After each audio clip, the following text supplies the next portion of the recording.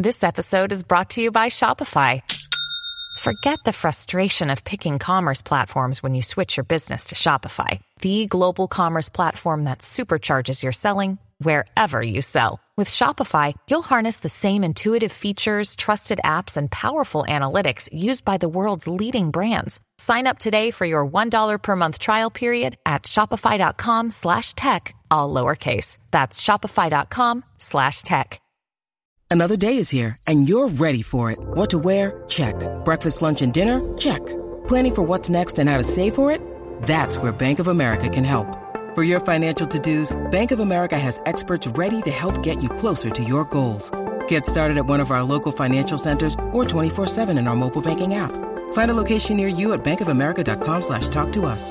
What would you like the power to do? Mobile banking requires downloading the app and is only available for select devices. Message and data rates may apply. Bank of America N.A., member FDIC. It's time for the show that brings the magic right to your speakers. Ears up! What's going on, everybody? Ears up! We are back in the studio to talk to you today about World War II. And oddly enough, this was in the news recently. Apparently, someone at the Walt Disney Company tweeted out a promo video, I think, for Tower of Terror. And it was like 1939 with a vibe. Yeah. And not a good move. Well, people got so bent out of shape about it. And I honestly was like, well, I don't understand. I don't get it. And then people are, oh, well, that's when World War II started. Like, well, lots of things happened. I just don't think it was that big of a deal. You're talking about the vibe of that year. It's like saying like, oh, yeah, late 2001 vibes. Heck yeah. Those were some good vibes.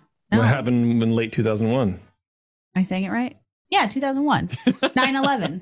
Oh, you didn't get it. I mean, okay. I don't know. I feel like there's lots of stuff that can still go on. There's lots of stuff that can still be celebrated. You don't celebrate the vibe of a year that the war started. Well, out of context, no, but in the context of the video that accompanied the tweet, I feel like it's fine. I don't know. I think that people were a little too touchy about it. I think they could have said 1937 or that tower vibe. Those tower vibes would have been better. I mean, I guess if the tower takes place in 1939, if that's when it's set, then what are you going to do? You can't lie about it. But do we know that? Is that documented anywhere? I don't know. But then why? I think they were just trying to be cool. I feel like it has to be that year because otherwise, why would they pick that year? I don't know. A lot happened. I don't know. I didn't think it was that big a deal, but whatever. That's just me. Now on, we can't celebrate any year that there was a war. That's just the rule. You just don't want those vibes. Does anybody want those vibes? It's not even, they're not, if it was celebrating that decade or something, like that's different, but like celebrating the vibes of that's what I'm saying is different. But within the context of the video that they had with the accompanying images, I think it's fine. I don't know. That's just me. That's why I'm not in marketing. I guess. I mean, I am, but not really, sort of, kind of. Anyway, that Twitter guy probably wasn't in marketing either. Yeah, probably not very long. But let's all never forget one thing, that this happened under Bob Iger. So big major guffaw or gaffe or whatever on Bob Iger's watch already. He's just screwing up. Well, I'm going to play Jason, and I'm sure that every tweet runs by his desk before it happens. I mean, if people are going to want to, string up Chapek for something that he doesn't have control over, I feel like it's only right. You know what I mean? Well, anyway, whatever. We have a good show for you because I did a bunch of research on the Disney studios and their involvement in World War II. At least what they did on the home front. We all sort of know that they did, a couple of shorts here and there or whatever. But I thought I'd dig into it a little bit and see the history of the studio, why they did what they did, kind of the vibe. I don't want to offend anybody, but the vibe of the mid-40s in the Walt Disney Studio. I think it's going to be cool. And I have some corresponding images to show you as well. I have a couple of video clips to play and stuff like that. So it should be fun. All right. I'm excited about it. It was weird, man. It was a weird time. The shorts that Disney did were kind of weird. Mm-hmm. And I don't know, I guess a little cringy through today's lens. Yeah. If you go to the Walt Disney Family Museum, there's a lot of stuff in there that's historical, but cringy. You're kind of It's like, weird, oh, yeah. don't smile. Yeah. Patriotism back then was I don't know, in your face. More that it was in your face for a different reason than people throw it in your face now. Now you have people with big lifted trucks with 10,000 flags flying around, and they think that's patriotism, and it's not. It's just symbolism. Yeah. But yeah, I don't know. It's weird. It's funky, but we'll dig into it. But before we do, of course, I want to thank Concierge, who is our official travel partner. If you're looking to go to the parks, Disney World or Disneyland, or you're going on a Disney cruise, or heck, if you're just going to LA or any point in between, hit up Concierge or go to concierge.com and let them help you plan your vacation. Actually, they'll probably just plan it for you. Just say, look, I want to be here between these dates. And they'll just take care of everything. Don't worry about it. They'll tip your wait staff at all your restaurants for you. That's free of charge, I think, right, Eric? I think they'll tip your housekeeping services too. That's free of charge too, right? Oh yeah, they'll advise you. No, you got to leave more than $2. Yeah, leave more than change. Don't leave pocket change. That's insulting. You get right in there with a shrapnel. Get at but anyway, hit up concierge.com. They're your Disney experts. So if you want to go to Disneyland, Disney World, that's their pocket. That's where they live. They can help you go anywhere else that you want to, but they mainly live at Disneyland and Disney World, which is nice. It's a nice place to live at. Yeah, I suppose. Yeah, people seem to like it. Yeah. Bev is not here today. Bev is a little sicky person. She has like the flu that's running around her. She swears up and down it's not COVID, but I'm never going to believe that. But yeah, so she has the flu. And she's not here. And that's fine. We'll carry on. We're going to soldier on. We're going to be patriotic about the show and continue on, even though we're down a man. We can do it. Watch. Yeah, we can do it. Hi. Wow. Yeah. And then, hey, what's going on? Don't forget to rub your hands together like sandpaper for 4 minutes and then yawn into the microphone for 12 and then I don't have any ice. say thanks for the show. It was fun. No, I'd say like she's going to be upset, but she doesn't listen to this. So Brian in the chat is always coming to my defense. Oh, my God. He says the story of the Tower of Terror ride is based on the events of 10/31/1939. Okay. So the year is kind of important in that. So, yeah, see, I don't know, man. I feel like we don't need to be so sensitive about when World War II started. I really don't. I don't think so, especially because it didn't really matter because we didn't even enter it until 1941. So who cares, right? Some Europeans are having a conflict. Whatever. Nothing to do with me. Yeah, what do we care about those guys? Nothing to do with us yet. I mean, sort of. Anyway, we'll get into it. I think that's it. I think that's all for the announcements or the welcome or whatever. And I think let's just dig into the show, huh? I'm excited. You've been working on this for months. I have. It's gonna be a good one. Most recently in the last couple of days, but I had it prepped and planned and ready.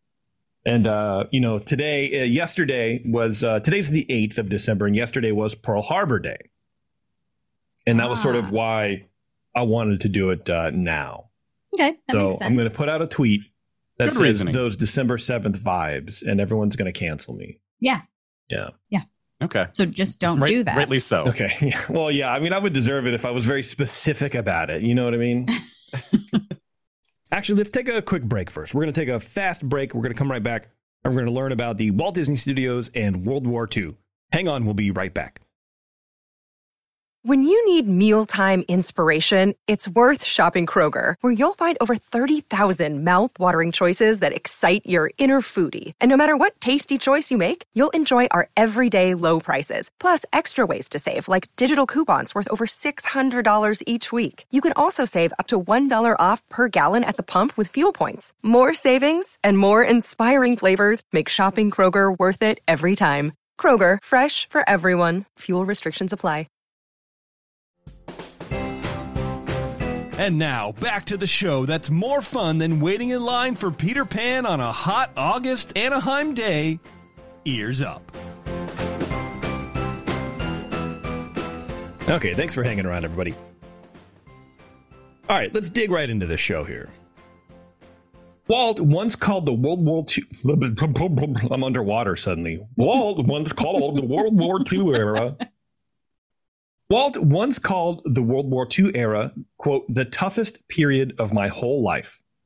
Disney was, at this time of the late 1930s, on the brink of financial collapse. which we sort of forget that Walt almost went bankrupt several times over his life, and this was no different.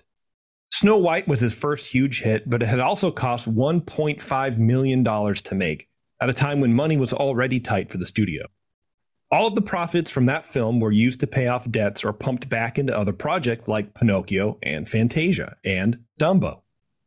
Pinocchio was a box office stinker at the time, paving the way for Fantasia to somehow do worse. Fantasia cost $2.8 million to make and only recovered about $325,000 at the box office. Yeah. Yikes. Wow. Yeah, that's a big yikes, man. In 1939, no one panic, the European film market was thrown into chaos as World War II broke out. Before World War I, Germany had been the world's second largest market for films. And when Hitler took power in the early 1930s, he started banning American films from Germany. So that market was already hitting Disney hard in the pocketbook, and the reduction of flow of cash from Germany wasn't helping. America was still recovering financially from the Great Depression, which saw the American film audience shrink from 110 million to about 60 million people, which is kind of wild when you consider like the unemployment rate during the Great Depression was like 23%. But you still had half the going theater audience. People were saving up for weeks to go just to the movies. Yeah, sort of escape, gotta escape do the Great Depression. So all of this stuff, you got to do something, right? You got the war, hitting your foreign, pocketbook, and you got the domestic pocketbook not really doing well either. It's a tough time for all movie studios, but especially for Disney. In September of 1939, World War II had begun. A year later, in September of 1940, the U.S. began supplying the Allies with arms through the Lend-Lease program that supplied England, China, Russia, and other anti-fascist countries of Europe with munitions, which also helped mark the end of the effects of the Great Depression, honestly. The Disney company went public in 1940, selling stock in order to try and curb some of the debt. The first offering was 155,000 preferred shares at $25 each and 600,000 shares of common stock at $5 a share. Even though the country was in the tail end of the Great Depression and the threat of war was looming, Disney shares sold out by the end of the day. Wow. Yeah. The end of the day. The $9 million that came in was a needed boost and helped to pay for the new Burbank studio. Part of it, anyway. It also inadvertently helped fuel the Disney animators strike, as many of Walt's staff members felt that they should share in the newfound riches. And I want to do a whole show on the animator strike because it's pretty wild. Like, there were reports of the pay structure was so weird and loose that a quote from an animator back then was like, you could be sitting next to someone and doing the same exact work, and the difference in your wages would be $20 Wow. a week on either side. You could be making $20 more. They could be making $20 less. You just didn't know. It was just how they negotiated, or? I think it's just what Walt felt like they were arbitrary, doing. yeah. Jeez. I'm in the middle of a book called The Disney Revolt by Jake Friedman. It came out not too long ago. It's really interesting, and it goes deep on this entire thing. It's all on the animator strike, and oh, sounds like you're volunteering to do the show. No. That's what I was just going to say. Sounds like it's your show. Great. I got to read. Thanks, Eric. Oh. Yeah, I appreciate that, man. It's going to be a second January show. Oh, Awesome. good. Right. We're recording next week for the second January show. Yeah. Dumbo came out in 1941, but ate up about half of the money made from Snow White. Bambi was due out in 1942, and at the time, Walt knew he had to stop making full-length films as long as the European market was restricted in most cases and even closed down in places like France, which obviously limited the return on these films. Many theaters weren't open any longer due to the advancing German forces, like in France. That's why they were shut down, right? The invasion of Germany sort of like tends to, squash the film market. I don't know. It's very weird. Walt was in the red so deep that the Bank of America, who had provided loans for them for years, was considering withholding funds from the studio until they paid their debts back. Like, this was a dark, dark time for the studio. Wow. Since the mid-1930s, the German propaganda machine has been spinning up, and by the 1940s, it was in full effect. The U.S. knew that they had to combat the Nazis not only on the battlefield, but on the information front as well. Who better to help focus the minds of the Americans than the person who already held a pretty firm grip on them in the first place. But as patriotic as Walt was, he didn't really want to get into the propaganda game. He did, however, need money. So he took his first contract job producing a short film for their neighbors in Burbank, Lockheed Martin, who makes, airplanes and missiles and all sorts of stuff. The training film short was titled 4 Methods of Flush Riveting. And it's about as exciting as you imagine. You want to see a little bit of it? Yes. All right. A third method, used for riveting of slightly heavier gauges than in the last method, involves a separate dimpling of the sheets. Again, we start by drilling our number 30 hole. The sheets are then disassembled and machine dimpled separately on the squeezer. Note the angle of the dimpling tools. The dimpling punch for the top sheet has an angle of 100 degrees, the same as the rivet head. The dimpling die has an angle of 110 degrees. The dimpling punch for the bottom. I don't know if it's the guy's voice, but I was actually kind of like, I was like, oh, I'm learning. You can learn a thing or two. Riveting. Yeah, it was very riveting. Yeah. Upon the squeezer. Like they have all these the rivets, and it's very precise, and it's all, and then they call the thing the squeezer. The squeezer. That was my favorite part. Yeah. I love his deep breaths between sentences. Yeah. And the tool. It's almost sinister. I think what Mr. P should do is take clips of this and play out on his stream every now and then. Yeah. That'd be very funny. But yeah, it's very boring and very dry. But so for those of you who aren't watching this, go look at these are all on YouTube. Go check them out. 4 Methods of Flush Riveting.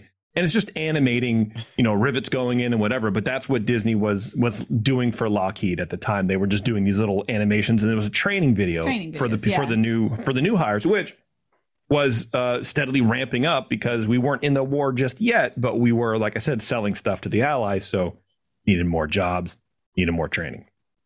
What came out of this sleepy little short was, by chance, a partnership with the Canadian government. A Canadian filmmaker named John Grierson somehow saw this and asked Walt to make cartoons for the Canadian military.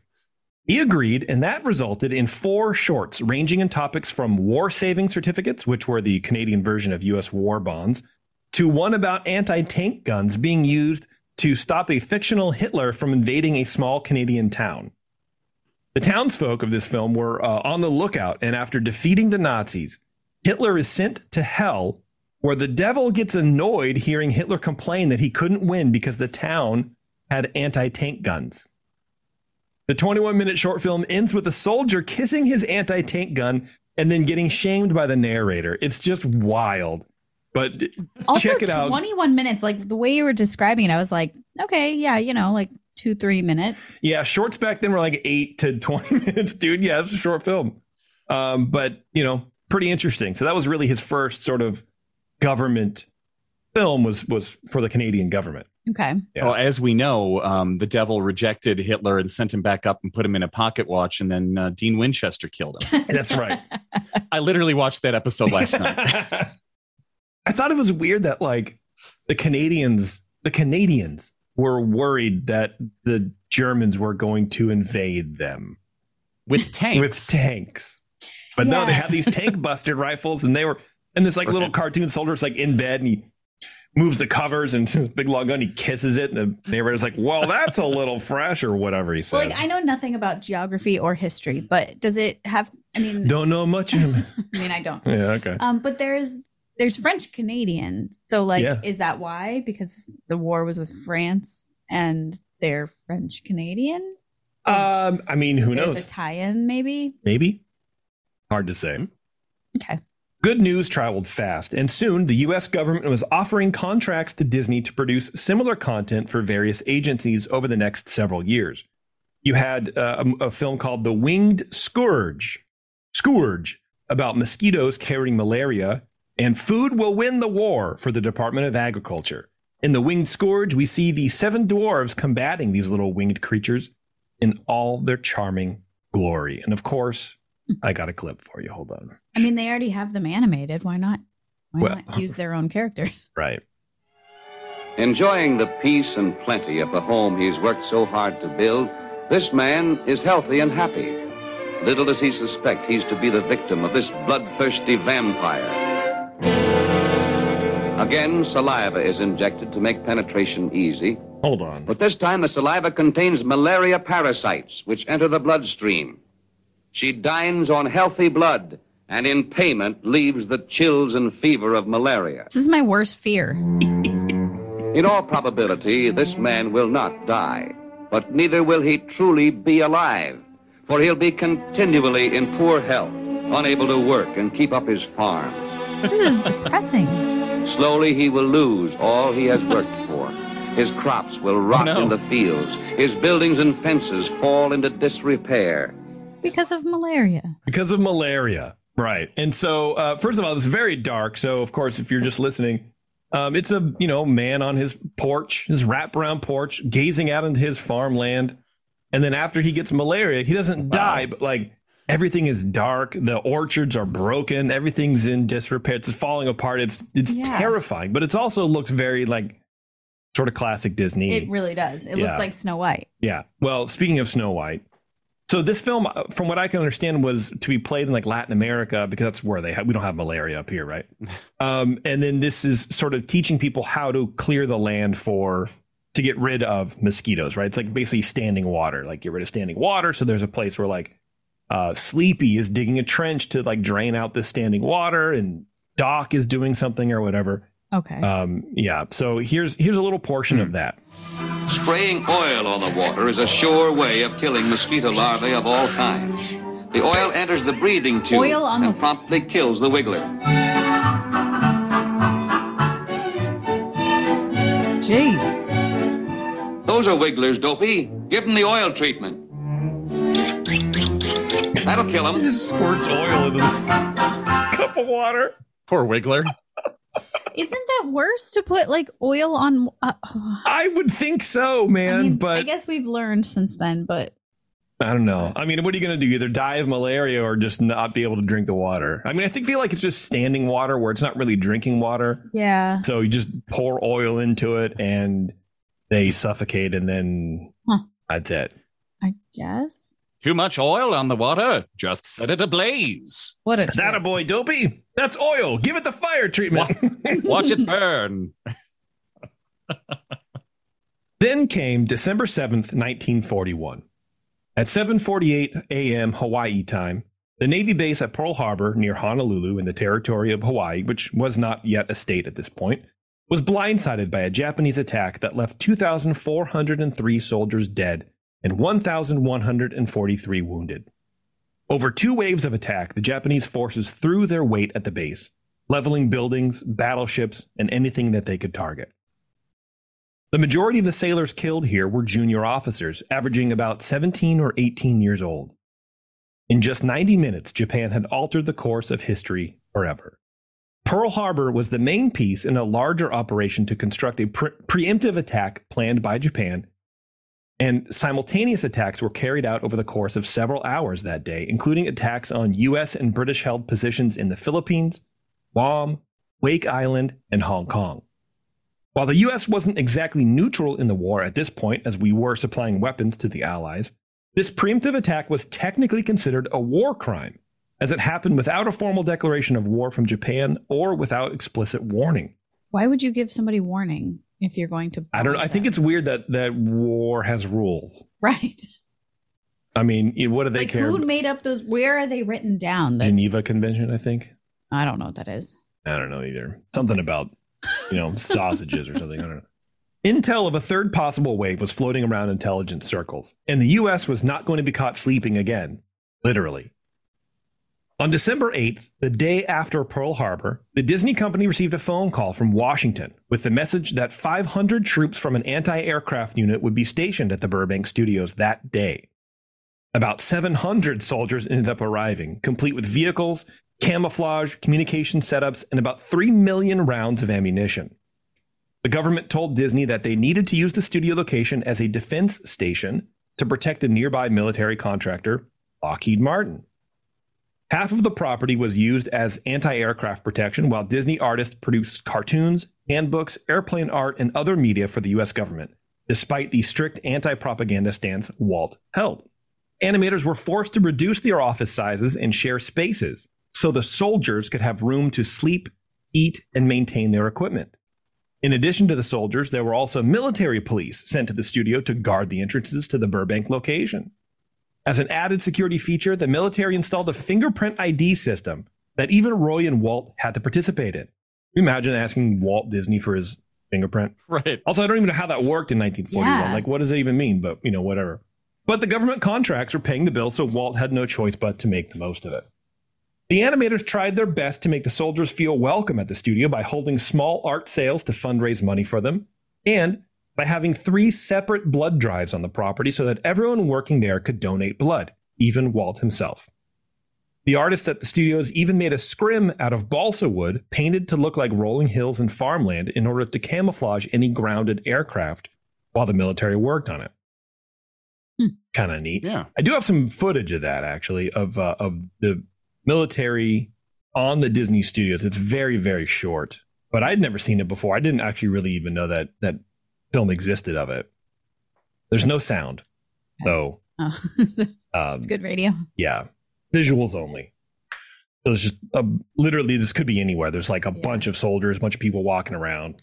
And then now this is in color, and there's just a lot of soldiers marching around, and that is very clearly the Disney animation studios in Burbank. They're just right down the streets. And wow. They're on Disney Avenue, right there, and it's pretty wild, man. And then here's Walt riding a bike with one of his kids, I assume, on the handlebars, just hanging out. That's so weird. Yeah, just riding bikes around the like around it's the such studio. a serious situation, and then he's riding bikes. Yeah, and then one of the girls is like holding one of the soldiers' helmets. She's putting it on, and while he's just standing there, but his uniform is also like too small. That was Walt in uniform? No. Oh, just one of the soldiers, and that there's just a still photo that says the searchlights leaving for the Disney studios. Crazy. Yeah. Wow. Weird stuff, man.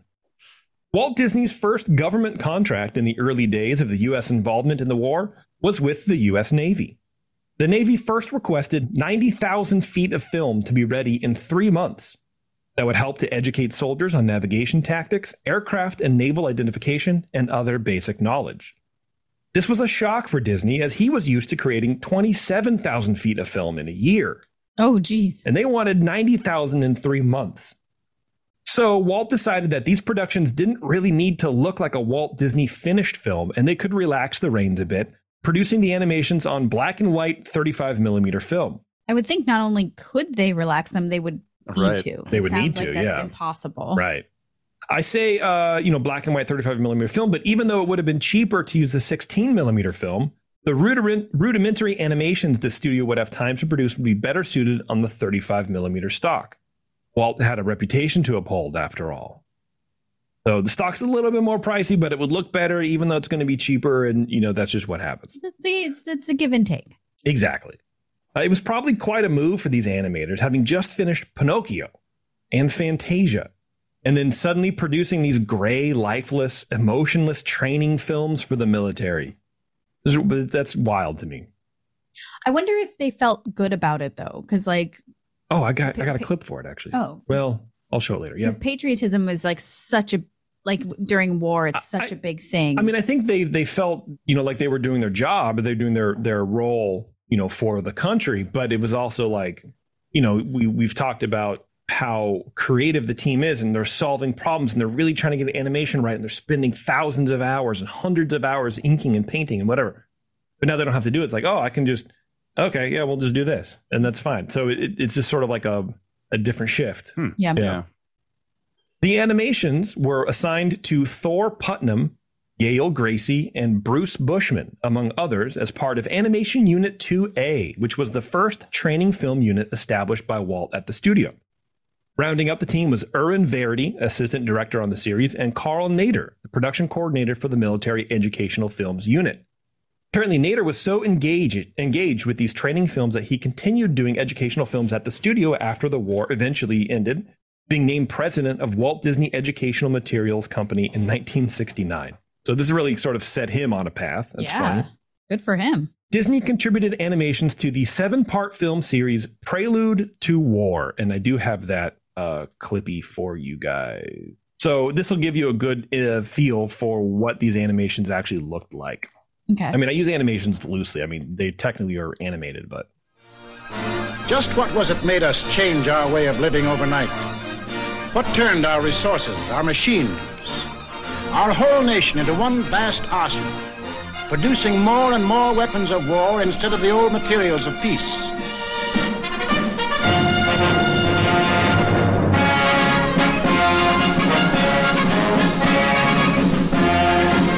What put us into uniform, ready to engage the enemy on every continent and every ocean?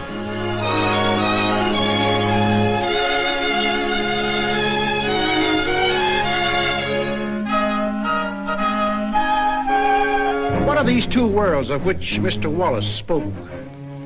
The free and the slave. Let's take the free world first. Our world. How did it become free? Only through a long and unceasing struggle inspired by men of vision. Yeah, Anyway. it's interesting. It's almost like it's like some of them were like still images, but with a moving, transparent United States over it Yes. to make it look like it was animated, but it wasn't. Some of it looked like wasn't even really animated. It's just, I don't know. It's funny because what you see there could be done probably now in like Canva in like easily 10 seconds. Yeah, but then Disney was, at the top of that with a multi-layered camera. They could easily do that. And so they just basically for these animations, they did maps and animated maps. And then at the end there where he's like, there's two worlds. And then there was literally two Earths on the screen and one was light and one was dark. And then he goes on to say the free world and the slave world. And it's like, oh God. But anyway, that happened. That's part of the 7-part film series Prelude to War, produced by I'm having a hard time tonight. I don't know. A little bit. I'm like rushing through it, I guess. I don't understand. Produced by Frank Capra, probably best known for directing It's a Wonderful Life. The Prelude to War series was commissioned by the Office of War Information and meant to educate new soldiers on the necessity of the U.S. involvement in World War II. The Disney team provided the animated elements throughout, like maps, drawings of the Earth, etc. All in all, 21 of these educational films were contributed to by Disney. Many apparently are uncredited, but most are available online and are honestly a great window into the American propaganda machine of the early 1940s. The Disney company also produced animations for about 39 training films in 1943 alone. Wow. With titles like Rules of the Nautical Road, U.S. Navy Identification, WEFT and Warships, which is WEFT is an acronym for Wings, Engine, Fuselage, and Tail. Did this whole thing. It's like a 3-point identification system for how other pilots can recognize airplanes. Or ships or whatever, right? Okay. And who could forget the classic, the absolute steaming banger aircraft production process series, Blanking and Punching. Okay, so more mechanical die stuff. Okay. Right, exactly. Yeah. In addition to helping out with the indoctrination of new recruits, Disney was asked to also create many short cartoons. The government offered him $90,000 to make about 20 shorts. At $4,500 per short, that was more money than Disney typically made for a short film. I've seen reports on the numbers being more like 80,000 or 35 films, so don't take my word as gospel on this, but I've seen more of the 90-20 version than not. But apparently things are a little sketchy here. Okay. Another way Walt was helping the war effort was by designing and drawing the insignias of the various units within the U.S. military. Over 1,300 in total. Insignias are like the mascot of the unit, right? They fly on flags, they're painted on the sides of airplanes and ships, stitched into patches and sewn onto hats. Their symbols were each designed with the specific unit in mind. The written requests may have began in 1941 when Lieutenant E.S. Caldwell, then of the U.S. Naval Operations in Washington, wrote to Walt Disney asking for an emblem for the fleet of PT, or patrol torpedo boats. Disney responded within days with the design of a mosquito on a torpedo insignia. The image, created by Hank Porter, of a little mosquito streaking through the water with a sailor's hat on his head, holding a torpedo between its many legs, made such a hit that every torpedo boat in the fleet soon had a Disney mosquito. Wow, mosquitoes, man. I know. You can't get away from them. Yeah. Others soon followed. For example, the Disney-designed logo for the Aviation Repair Unit 1 comes from the 1933 Silly Symphony Disney short, Three Little Pigs. Animators took Practical Pig and repurposed him as an aircraft repair pig. Sitting atop a smaller plane that's leaking oil, Practical Pig hammers away at the engine. Another character from a Silly Symphony made its way onto a logo, but this time for the USS Bahia, a Ballot-class submarine launched and commissioned in 1944. From August 23, 1944 to July 25, 1945, the ship completed 5 patrols in the South China Sea, Gulf of Siam, the Java Sea, and the Philippine Sea. During this time, it sank 4 Japanese vessels. Fittingly, the ship's insignia features a grizzly bear from the Silly Symphony short, wearing a Navy Dixie cup, which is that hat. Okay. The Navy had the white hat. Well, I didn't know it was called a Dixie cup, and tearing apart a Japanese flag. Okay. So I do have those. I'll show you guys. Wars back then were really weird. Yeah, and I'll get into like some of that. But here's the first one. This is the mosquito one. It's very cute and also rudimentary, but also, you know, kind of cheeky. I don't know. Okay. There's literally mosquito hauling. I mean, it's what it is, but it's very, like I said, very rudimentary. It's not really detailed or anything. Yeah. Not super Disney style. No, not really. Not at all. Yeah. Yeah, it's kind of strange. It's not at all what I expected. Yeah. This is what I expected. Here's Practical Pig. And it's literally, I mean, this is a Disney, a Disney picture of one of the 3 little pigs. And, you know, he's hammering away at that little airplane, man. Trying to get it back up in the air. Looks more like the type of airplane you ride at a grocery store. It does. Yeah, absolutely. And then here's the one with the bear tearing the Japanese flag apart. And that's a little more detailed. You know what I mean? And I think I have a couple others in here, too, that just seem pretty cool. So like this guy, this little mouse on top of, he's literally this like doofy looking mouse. Yeah. He's sitting on top of a bunch of balloons over the sea, and he's holding a torpedo.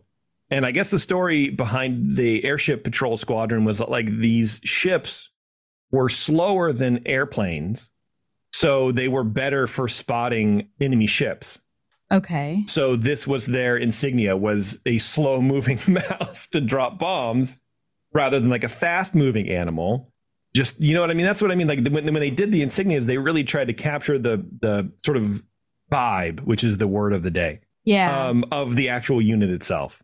Not sure I fully understand this one, but it's cute. That's all you got to know. Okay. Yeah, it's just cute. He'll drop a bomb on you. Yeah. Speaking of cute. This is Donald. This is for the USS.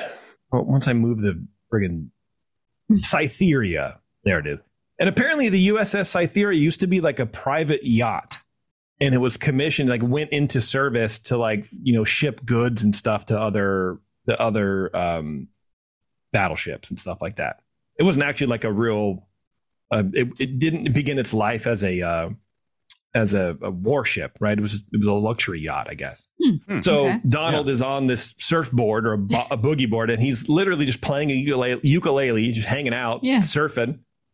You know, he's having a great time. He has the Dixie cup on. Oh, he does, yeah. So he's sort of like, I don't know, he's living the dream, man. He's just hanging out. Wow. Yeah. All right.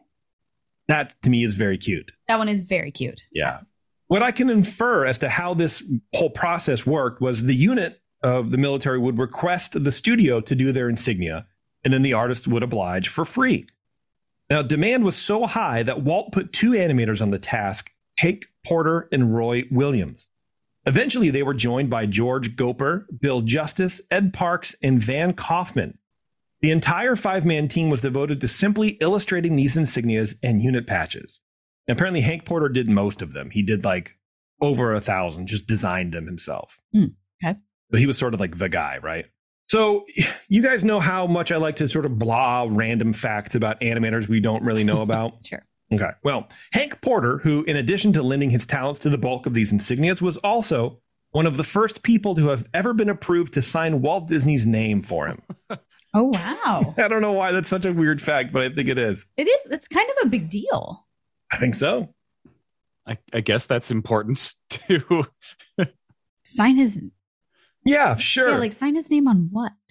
I think like write his name on like official Walt Disney. I don't know, Interesting. Okay. Let's see. Bill Justice designed Thumper from Bambi, as well as Chip and Dale. He also programmed audio animatronics figures for such Disneyland attractions as Great Moments with Mr. Lincoln, Mission to Mars, Pirates of the Caribbean, Haunted Mansion, Country Bear Jamboree, and America Sings. Bill once said, quote, "One of the most enjoyable Disneyland projects was the Pirates of the Caribbean. Manipulating the figures in each vignette was a multiple challenge." Yeah. Kind of neat. I don't know why. Ed Parks, his most distinct artistic flourish for the company was the design for the unique yellow smoke curling out of Cruella de Vil's cigarette in 101 Dalmatians. He went on to do extensive animation in Charlotte's Web, probably his favorite project with Hanna-Barbera, along with the much earlier Johnny Quest TV series, for all you old heads out there. Dang. Another show which bears a large amount of his work is Scooby-Doo. For the first couple seasons, this cat just animated on Scooby-Doo. Roy Williams was also known as Big Roy, the adult Mouseketeer on the original Mickey Mouse Club, and he also designed what is possibly the most iconic piece of merchandise in human history, Mickey ear hats. Whoa, huge. I know, right? The guy responsible. Okay. You said that was Big Roy? Big Roy. Oh, there we go. All right. Disney director Jack Kinney once described Roy Williams as a, quote, big, fat, balding, hot-headed, unpredictable bastard. Ooh. Which sounds like me. But hugely admired his prolific talent, saying that he could just sit down and grunt out a few pounds of gags as if it were nothing. Grunt out. Yeah. Walt was also providing content to America's allies. While Americans struggled to cope with food shortages and rationing at home, the citizens of the isolated island of nation of Britain suffered even more. In late 1941, Walt Disney had artist Hank Porter design a family of carrots for England's food minister. The January 11th, 1942 New York Times Magazine announced, quote, "England has a goodly store of carrots, but carrots are not the staple items of the average English diet. The problem is to sell carrots to the country." And the front of the flyer features an illustration of someone called Carroty George. And the reverse That's awesome. had 6 different carrot recipes. The entire family of Disney-designed carrots included Dr. Carrot, Pop Carrot, and Clara Carrot. They were reproduced on a poster, in a recipe booklet, and in an extensive newspaper ad campaign. And yes, I have a picture of Carroty George to share with you guys. Why are we so obsessed with British people eating carrots? We needed help. They needed help, I guess. I don't know. Carroty So George. it's literally... It's hated carrots. Yeah, Okay. it's a carrot carrying Actually- another carrot. And, he has a monocle because he's British, I guess. Yeah, he looks like the peanut guy. He looks like Mr. Peanut a little bit, huh? Yeah. And it says, Carroty George says, "I'll tell you what to do with me." And then you flip it over and then there's recipes. But he also has carrot shoes. Like, it's sort of Yes. the weirdest thing I've ever seen. He's also holding a carrot, Yeah. like it's like a spear. Yeah. Here's another child I've harvested. Eat this child. Eat my I children. have 2 children on my feet, and I will tell you what to do with them. Yeah, but let me tell you first before you eat me, because then I won't have a mouth. Right, exactly. I'm so delicious. Very odd.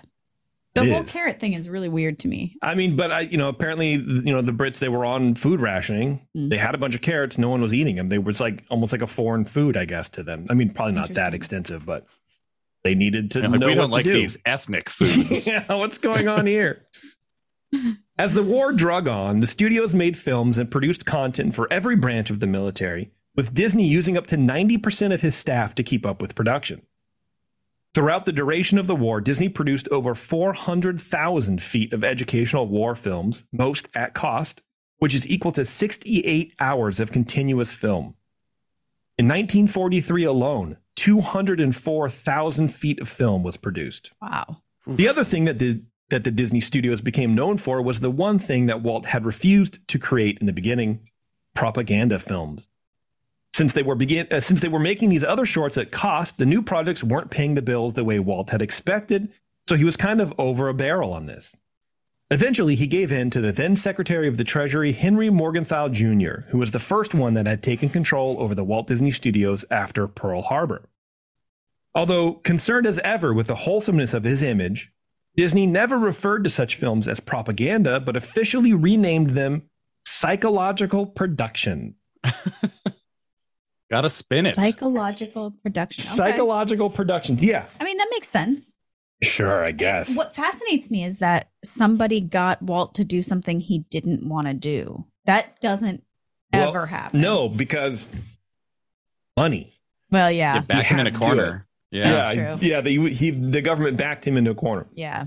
According to Walt Disney himself, okay, now this this sentence, I didn't write this. This is a direct quote from Walt. Oh, no. And this is sort of where you get a lot of this Walt was an anti-Semite stuff from this quote, I think, right here. According to Walt Disney himself, he had been forced to, quote, accept that Jew Morgenthau, and was being forced to be used by Morgenthau to, quote, deliver political propaganda films that cashed in on the popularity of that all-American mouse, Mickey. But, you know, remember back in the day, these words were just thrown around. There wasn't really a whole lot of malice behind it. Yeah. It was just sort of, that's what it was. Anti-Semitism was sort of rampant, but not in like a hateful way. Yeah, it's funny because it's just one of those context. things where he didn't have to say, he just could have said his name and Right. gotten the same thing across. But back then you didn't do that. You just said, you know, this person's Jewish. Well, then they're forever known as that. You know what I mean? Like Yeah. you don't. But anyways, I'm going to start calling you that Yeah. Greek, Jason. I think you should.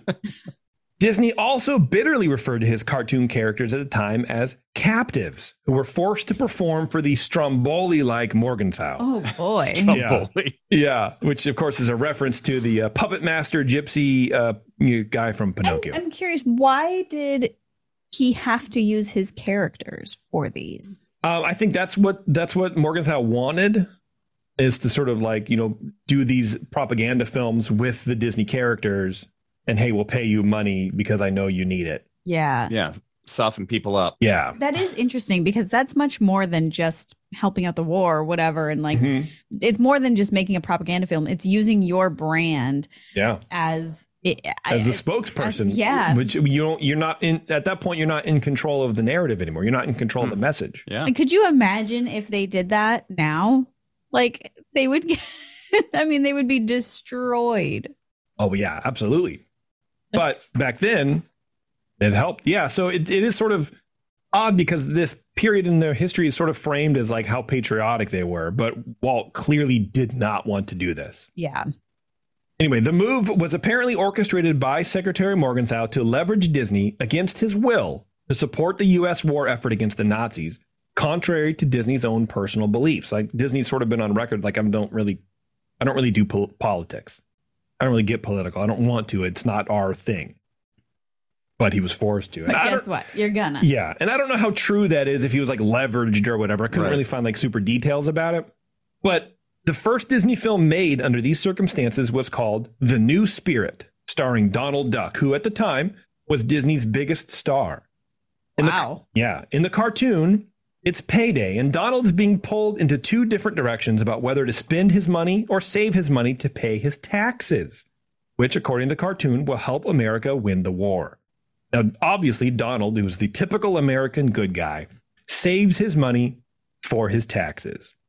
Wow. That is not something Donald would do. Just FYI. Apparently, I don't know. Donald is a sailor. He's a Navy man, so I think he would. True. In this cartoon, more than some of the others, they lay the message on thick that it is important to help. But these cartoons, however boring the message may be, attracted a wide audience. For example, these short films were seen by over 20 million people over their lifetime. So I do have a little clip of the Donald cartoon. And it is like, whoa, dude, spread on with a butter knife, baby. And show the world that this Yankee Doodle spirit is ours. It's yours. It's ours. Donald with American flags flying in his pupils, saluting the radio. Yes, there is a new spirit in America. The spirit of a free people, united again in a common cause to stamp tyranny from the earth. Our very shores have been attacked. That is not right. Your whole country is mobilizing for total war. Your country needs you. Okay, I'm ready. Are you a Picks up every patriotic weapon he American? has. Yes, sir. Eager to do your part? Yes, sir. Then there's something important you can do. Oh, boy, oh, boy, oh, boy. I'll do it. You won't get a medal for doing it. Oh, that's all right. It may mean a sacrifice on your part, I'll do it anyway. but it will be a vital help to your country in this hour of need. Shall I tell you what it is? Yes, what is it? Tell me. Shall I? Tell me what it is. Your income tax. Yes, your income tax. I feel the same way. It may not seem important to you, but it is important. It is? Yes, and it's your privilege. Not just your duty, but your privilege to help your government by paying your tax and paying it promptly. Oh, what's the big hurry? What's the big hurry? Your country is at war. Your country needs taxes for guns, taxes for ships, taxes for democracy, taxes to beat the Axis. Oh, boy. Texas to beat the Axis. I realize it's a little long, but I think it's very funny. Curious. Yeah. Maybe I'm misunderstanding, but Okay. did you have to physically give over your income taxes back then? Because aren't they just sort of automatically taken out now? I imagine it was. Eric, you were alive back then, wasn't it? Was it automatic, or do you have to pay it? You have to pay it. Well, it depended on what kind of job you had. If you were one of them big Wall Street bankers. Like my pappy. I don't know. I would imagine there was less automation than there is today. I mean, I guess technically you could, because this is why I was like, well, I guess it's kind of how it is now. Like you do opt to give your money to the government. You can not and then just do it all at once. Everything's a choice. Yeah. So, But also, income taxes were created to pay for the war. And then when the war stopped, the government was like, well, this is working out really nicely. It's working out fine. Let's just keep going. And so, here we are today. Some of the Disney films that he made, these propaganda films, included several humorous anti-Nazi shorts, including one called Der Führer's Face, which is probably the most popular one. Okay. Which it actually went on to win an Oscar, in which Donald Duck is a Nazi, or more importantly, he has a dream that he was a Nazi. Like a swastika wearing, Mein Kampf reading, just a Nazi. His character does arc at the end, just so you know, but go ahead and find it on YouTube. It's a trip, man. If you haven't seen Der Führer's Face yet, it's weird and sort of uncomfortable. And I'd show you clips, but I really kind of feel grossed out about having like the Hitler salute on here. You know what I mean? I just don't want to, don't want to do that. So, even though whatever. I get that. Yeah. In another short, Donald Duck was recruited into the U.S. Army, facing down Japanese snipers. In yet another short, Minnie Mouse was setting the example at home in the cartoon Out of the Frying Pan into the Firing Line by recycling bacon grease to make explosives. Presumably by experts and not just by her in her garage. But yeah, apparently that was a thing, that you can recycle your grease because grease can make glycerin, I guess. And that's what is used to make, ammunition and gunpowder and stuff like that. So is that why people save their grease? Like, is that how that started? I doubt it. Like people have like a canister under their thing. Well, yeah, so do we, but nobody eventually throw it away. That's just so you don't dump it down the drain. Yeah. I mean, it possibly could be. I mean, I would imagine that people like our grandparents' age and just who were doing this just never stopped doing it. I mean, that's probably some of it, Weird. Yeah. Well, I know you can, if you're a commercial, like a commercial restaurant, you can recycle grease, but I don't know what that means. Perhaps the most disturbing short created in this period of anti-Nazi films was called Education for Death, The Making of the Nazi. My goodness. This takes a stark turn from the more, quote, lighthearted films and really gets down into the damp, dank darkness. At the beginning of this film, a German couple proves to a Nazi German supreme judge that they are of pure Aryan blood. They hand over papers, which has 12 generations of their friggin', lineage on both sides to prove that they are actually Aryan, and agree to give their son, whom they name Hans, at the judge's approval because Hans is not on a list of banned names. The son is given into the service of the Führer Adolf Hitler and the Nazi Party. They are given a copy of Mein Kampf by the judge as a reward for their service to Hitler. Their passport contains 12 spaces for more children. So that was their hint of like, well, keep having more kids. Wow. In the following segment, the audience sees Hans sick and bedridden. His mother prays for him, knowing that it will only be a matter of time before the authorities come and take him away to a death camp. A Nazi officer bangs on the door to take Hans away, but his mother says he's sick and needs care. The officer orders her to heal her son quickly and have him ready to leave, implying that if Hans does not get well soon, he will be euthanized. This is in a Disney cartoon. Hans then spends the next several years marching and heiling. He reaches his teens and becomes an adult or a good Nazi, now in a Wehrmacht uniform. In the end, Hans and the rest of the German soldiers he grew up with march off to war, only to have that fade into rows of identical graves with nothing on them except a swastika and a helmet perched on top. Grim. I'm gonna find the silver lining about this. Okay, let's try. Sharon? Okay. Let's go. The one thing that is...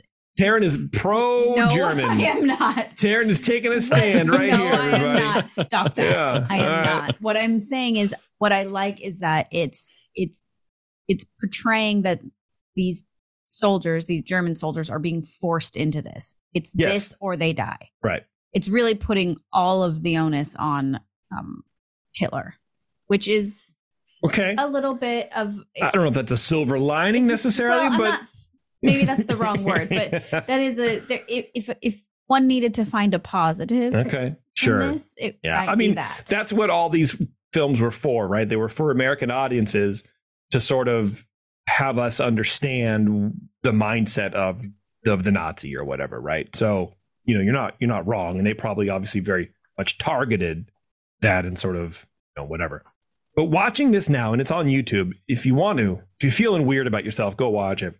I'm feeling weird about all of this. Yeah, it's very uncomfortable. And honestly, it's sort of uncomfortable to really talk about. But it is a period of history, which, again, it's the only period in history that an American movie studio was occupied by its country's forces and told to make propaganda for the war effort.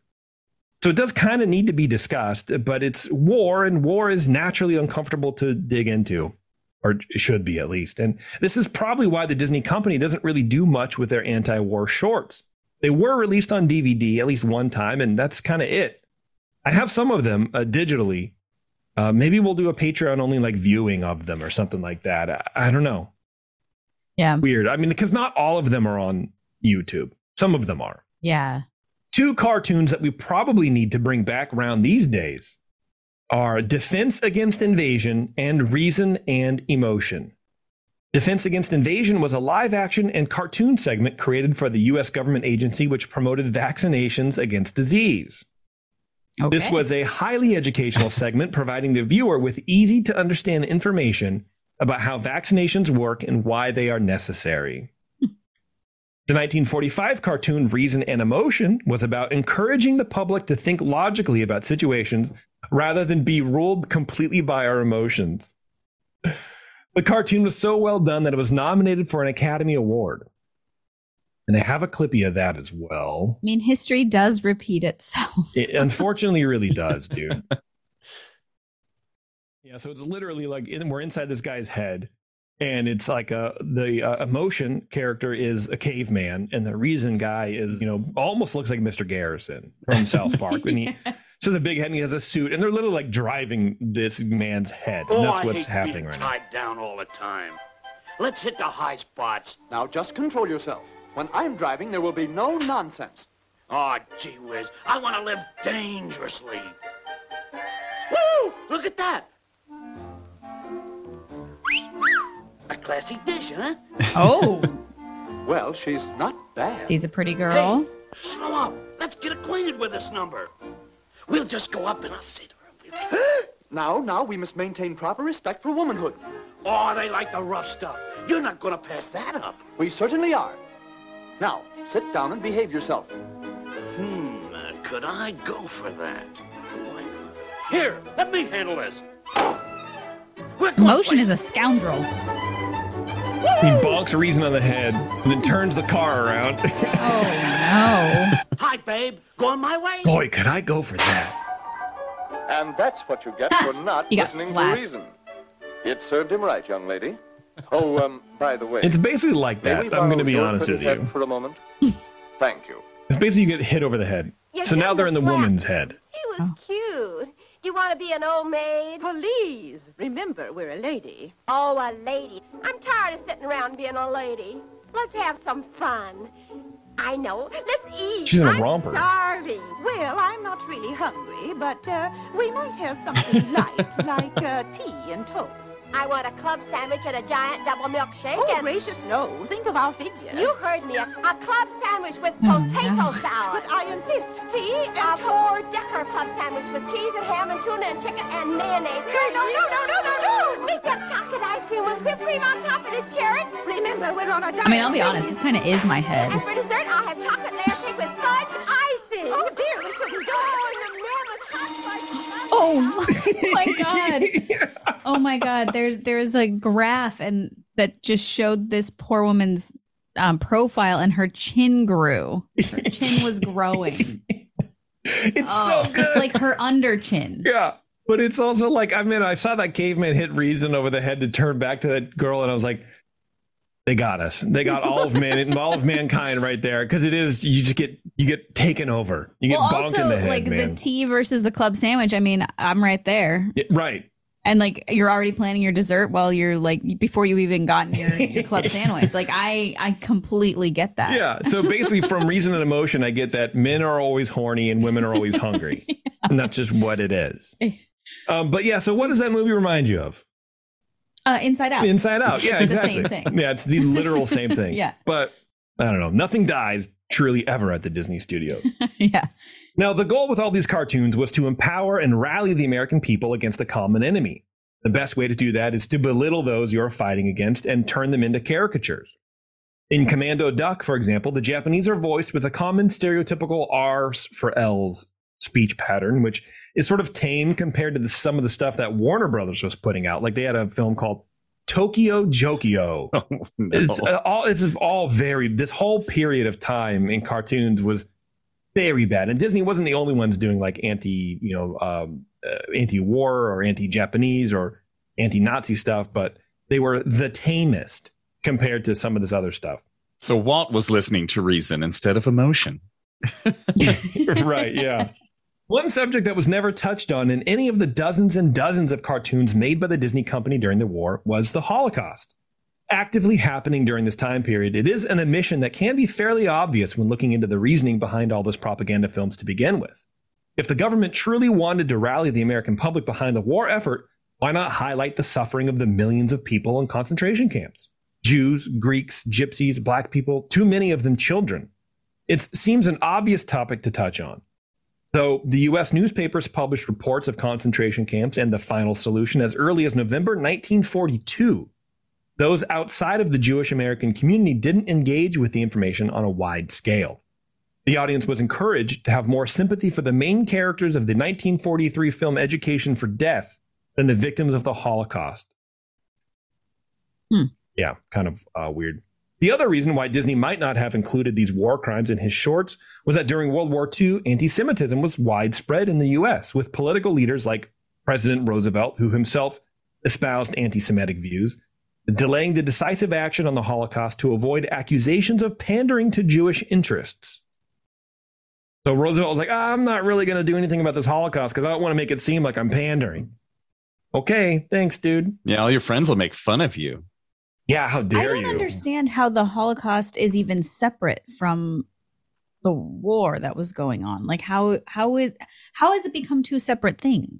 That doesn't even make sense to me. It's not really separate, but I think it was one of those where like it wasn't really fully realized for a couple of years after the war had already started.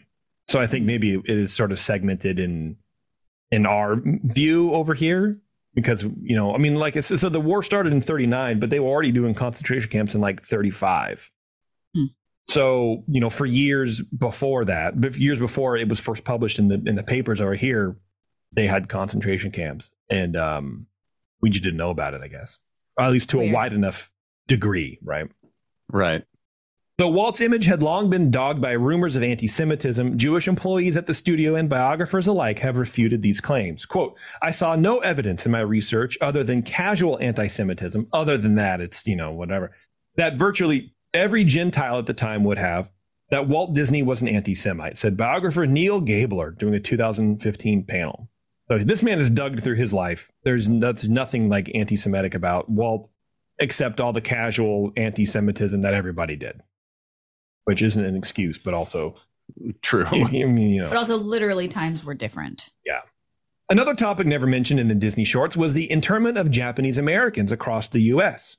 In February, or actually just on the West Coast, in February of 1942, which is just 2 months after Pearl Harbor, President Roosevelt issued Executive Order 9066 that resulted in the removal of Japanese Americans to internment camps, or, as the government called them, relocation camps. Mm-hmm. That's better. Yeah. The entire West Coast was deemed a military area and was divided into military zones. Executive Order 9066 authorized military commanders to exclude civilians from military areas. Although the language of the order did not specify any ethnic group, Lieutenant General John L. DeWitt of the Western Defense Command proceeded to announce curfews that included only Japanese Americans. Obviously, retribution for Pearl Harbor. On March 29th, 1942, under the authority of the executive order, DeWitt issued Public Proclamation No. 4, which began the forced evacuation and detention of Japanese American West Coast residents on a 48-hour notice, given 2 days to round yourself up and you're gone. That's it. Only a few days prior to the proclamation on March 21st, Congress had passed Public Law 503, which made violation of Executive Order 9066 a misdemeanor punishable by up to 1 year in prison and a $5,000 fine. Jeez. Because of the perception of public danger, all Japanese Americans with varied distances from the Pacific coast were targeted, unless they were able to dispose of or make arrangements for their care for their property. Within a few days, their homes, farms, businesses, and most of their private belongings were lost forever. That's very sad. Approximately 112,000 people were sent to assembly centers, often racetracks or fairgrounds, where they waited and were tagged to indicate the location of a long-term relocation center that would be their home for the rest of the war. And these are like in Idaho and Utah, and they're not just, they're like deep within California, right? Mm-hmm. Nearly 70,000 of evacuees were American citizens. Of course, this included the many Japanese American artists who worked as animators at Disney, like Chris. Wow.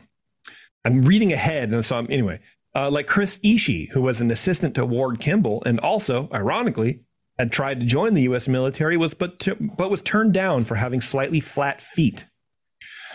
James Tanaka and Tom Okamoto, all of whom worked for Disney on classic Disney features like Fantasia and Dumbo prior to Pearl Harbor. There were no charges of disloyalty against any of these citizens, nor was there any vehicle by which they could appeal their loss of property and personal liberty. Most lived in these conditions for nearly 3 years or more till the end of the war.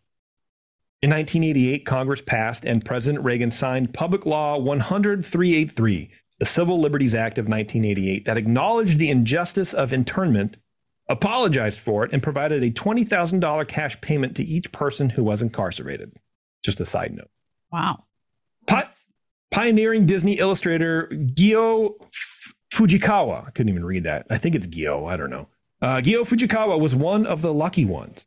The rare woman recognized as a studio artist at the time for Disney, Fujikawa escaped incarceration because she'd been transferred to Disney's merchandise unit in New York, where at the time the evacuation of Japanese Americans was not being detained. When Walt visited the New York office, he reportedly asked her, "How are you doing? I've been worried about you." Fujikawa confided that people questioning her nationality had prompted her to blur her Japanese heritage, claiming she was part Chinese or Korean. "Why do you have to do that? You're an American citizen," Walt allegedly said. "Next time anybody asks you that, just tell them it's none of their business." And from that moment on, that's exactly what I told them. Disney was paid by the U.S. government to stay afloat for this time, and in exchange for his so-called cooperation to help out the war cause for Uncle Sam. But in Disney's mind, this was tantamount to blackmail by the Roosevelt administration. Thus, the anti-Nazi bent of the propaganda cartoons that Disney made for the U.S. government during World War II reflected the political views of Henry Morgenthau Jr. and the Roosevelt administration, rather than that of Walt Disney's point of view. Although Disney had been producing decidedly anti-war cartoons since the late 30s, the feel and tone of these cartoons produced during the war shifts dramatically once the U.S. government takes control.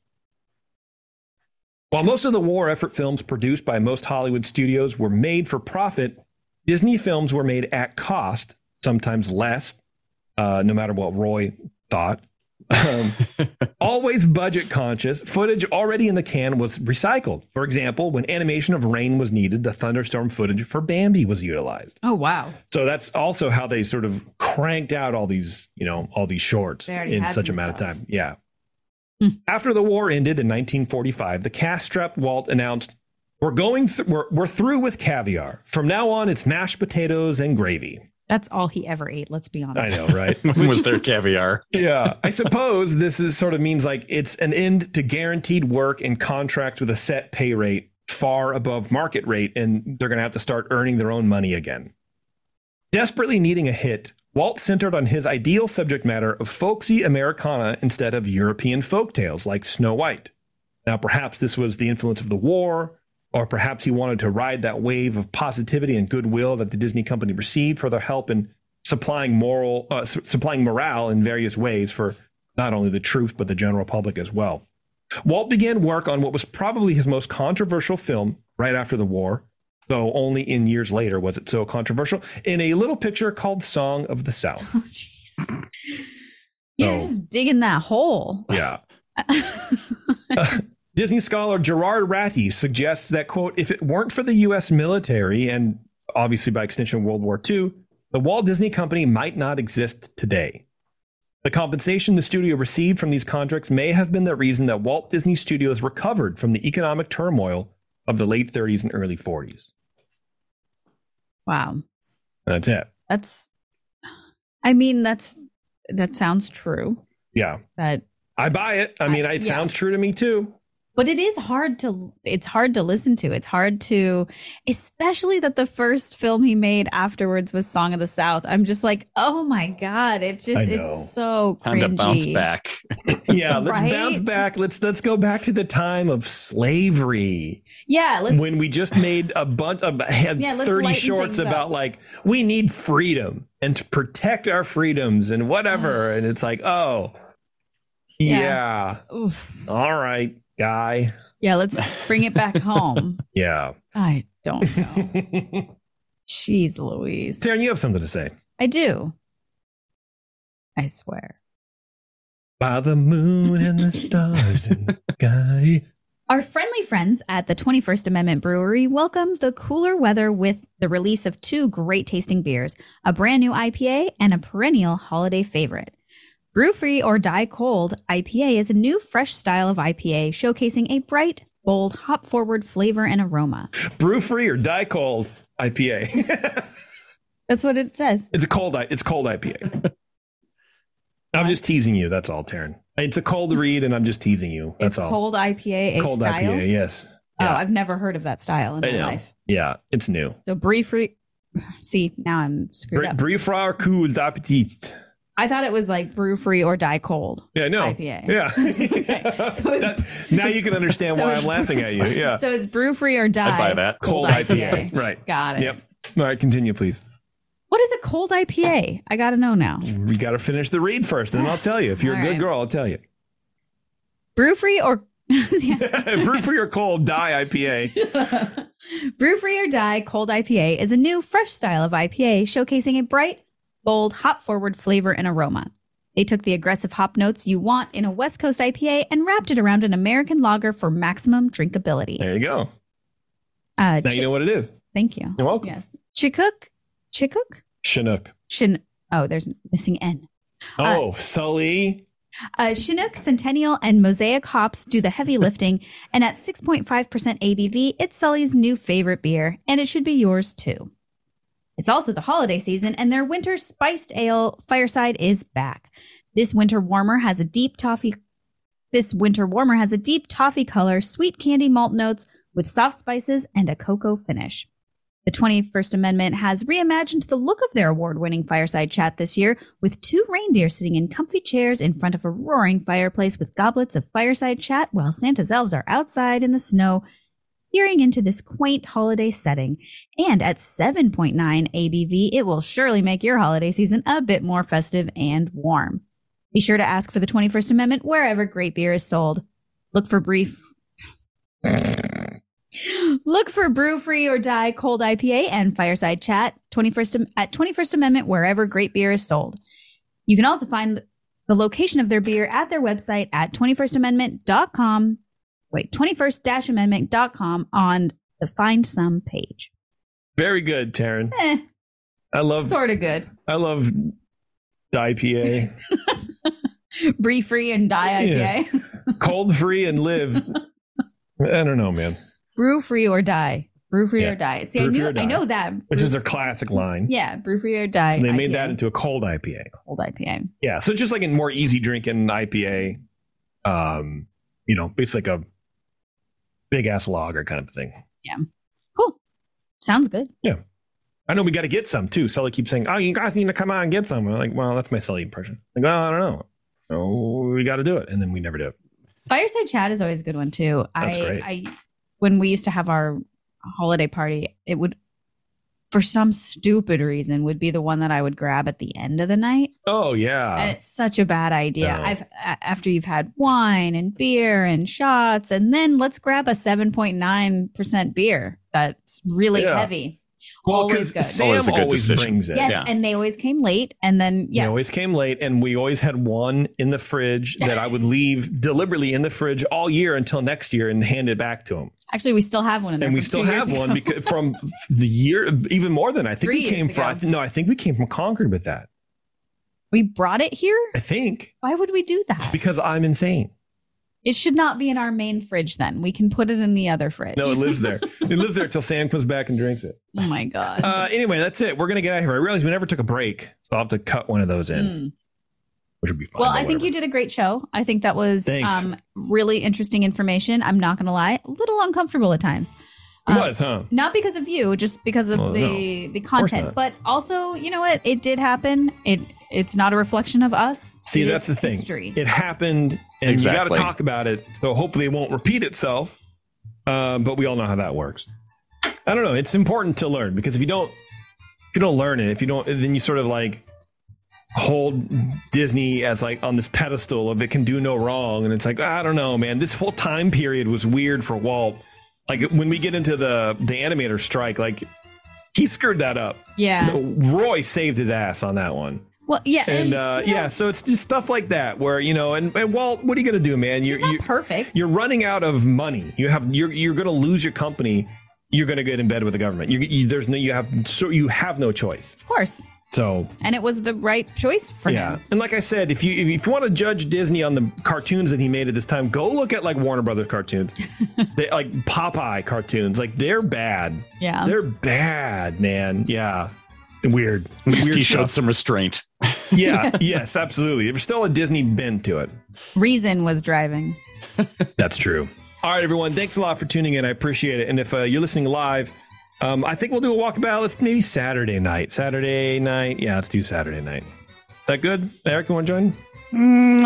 Actually, no. We're going out for dinner on Saturday night. So I don't want you here anyway. Yeah. All right. Thanks a lot, everybody, for tuning in. And until next time, we'll see you in the parks.